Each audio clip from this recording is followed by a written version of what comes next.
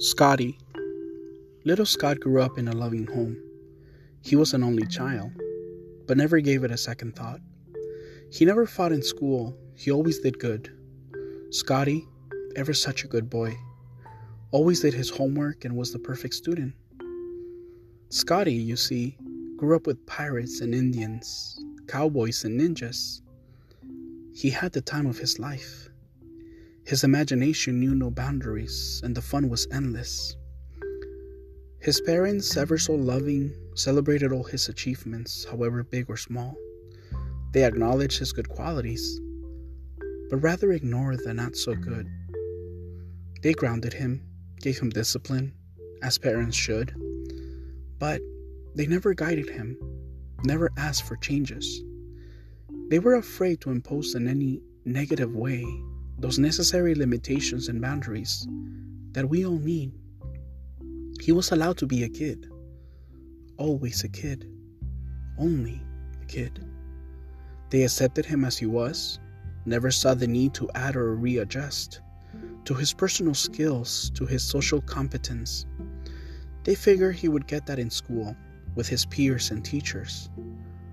But poor Scottie was the kid that sat alone, the kid that didn't have the need for friends. He was better off in his world by himself. Scottie felt love. He felt special, almost entitled, privileged. Eager to start life, to start adulthood, he found a job, even a wife.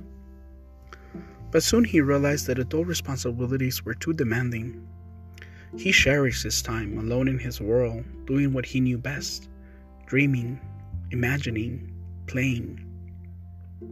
His life now had none of that, and with a kid on the way, in his mind he saw his future as no more than repetitive and dull.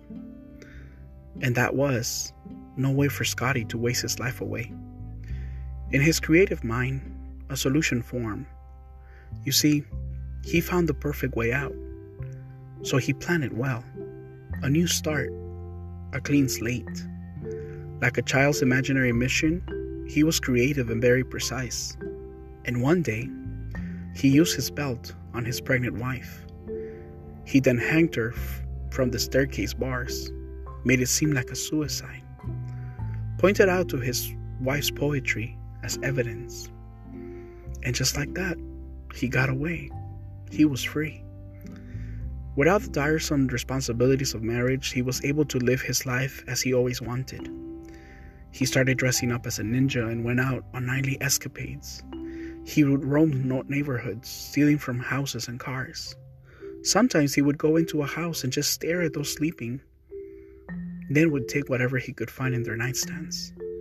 The power, the control, the act of getting away, of eluding responsibility, was intoxicating, was exhilarating. It was everything that he ever wanted. He reveled in his prominence and his flawless execution of his criminal activities. He was having the fun of his life.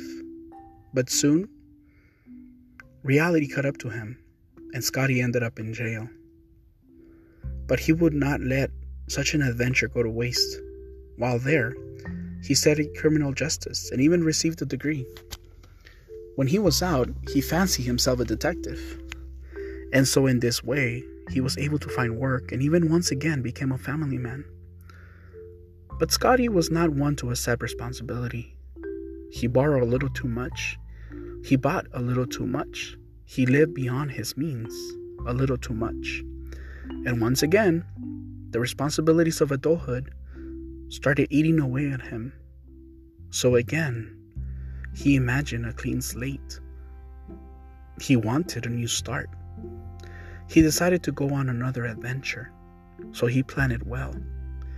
He figured out a way to make things better for him.